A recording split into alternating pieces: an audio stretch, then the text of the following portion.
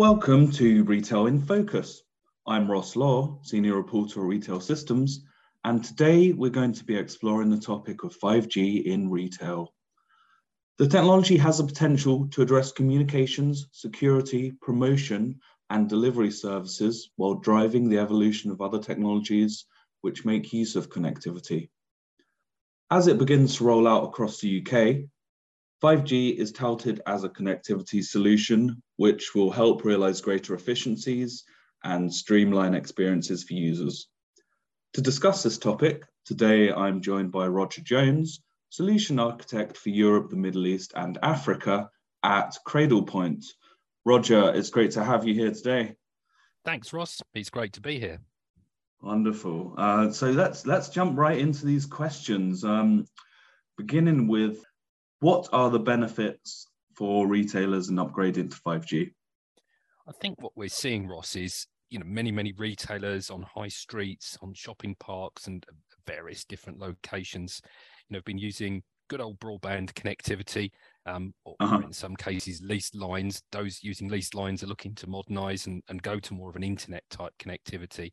But so many locations on our high streets, the good old copper network just doesn't really provide them with the speed they need for the applications they want to run today. And they have an option to go to fibre, which may be available or may not, but they've also got a new great opportunity to go to 5G, which is going to bring them a lot more bandwidth than they're used to, allowing them to use all sorts of new applications and serve their customers. Right, interesting. So what are some of the applications that 5G can, do more heavy lifting with than the pre-existing 4G or other connectivity solutions?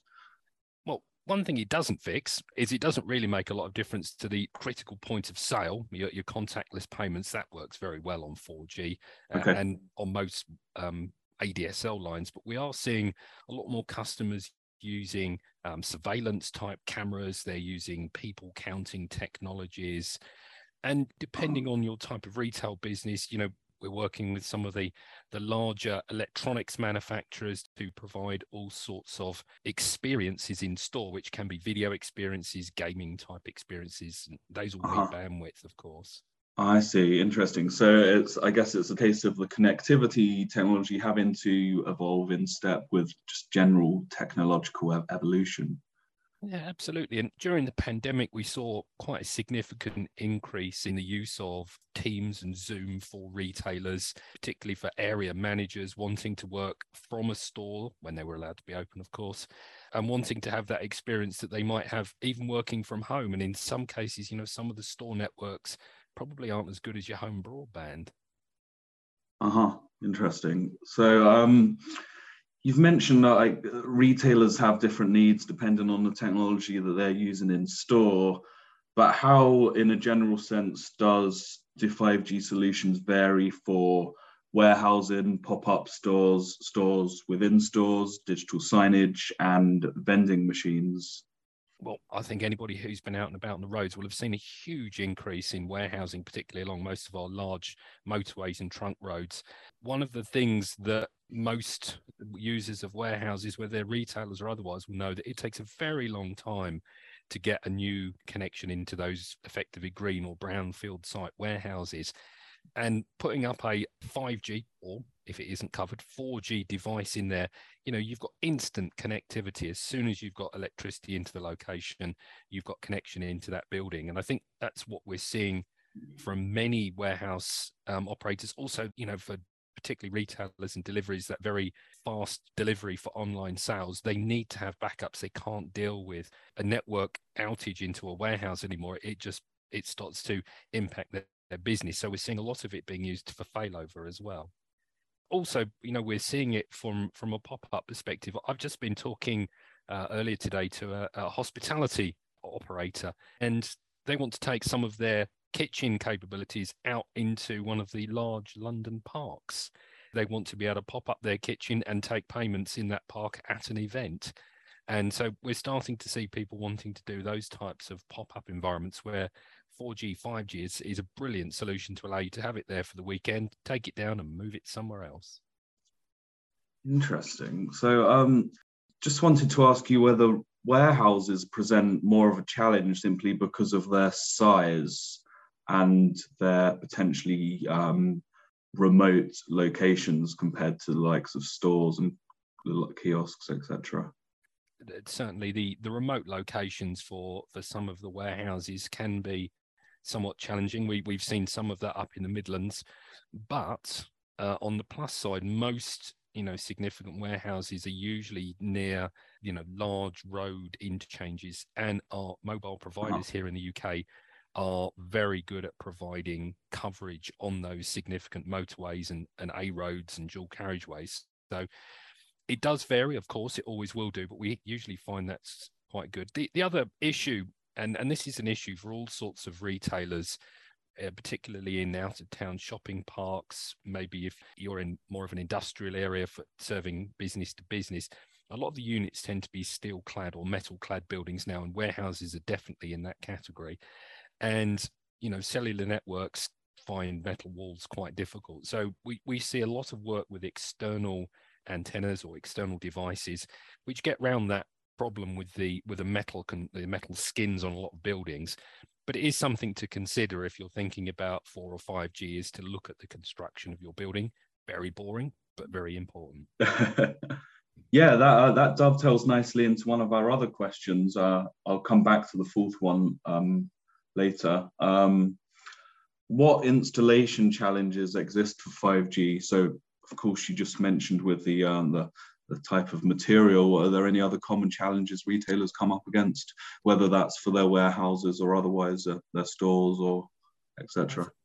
The warehouse example, I think, I've probably covered it, is typically the building construction, sometimes the location. What we find with retailers, and particularly ones, well, actually most of them are very concerned about their shop frontage and how the location looks. And the IT equipment in a store is usually buried deep into the back of the store. And that's not always the best place to get a good 4 or 5G signal. 5G doesn't go through walls as well as 4G. And so what we find is you really do need to put, the antenna part of the system near a window. It sounds weird, but it works very well. Whether that's a window at the rear of the store in the office, or whether you have to carefully place it in the front of your store, it's going to make a significant difference to the performance of that network. And maybe it's a silly question, but what do you do if you simply can't find a window? If you can't find window, yes, that does make things a little bit more challenging. What we've done with a number of retailers is, if they're able to, and of course it requires landlord's permission in some cases, is to drill through a back wall and deploy as discreetly as possible an antenna on the outside of the building. But that does have its own path of excitement quite often to do that. So I just wanted to pick up on the element of customized retail experiences. You talked a bit about stores perhaps bringing in more interactive experiences, gaming related experience in their stores or pop-ups, etc. And I just wondered how 5G can help facilitate more personalized experiences of that nature.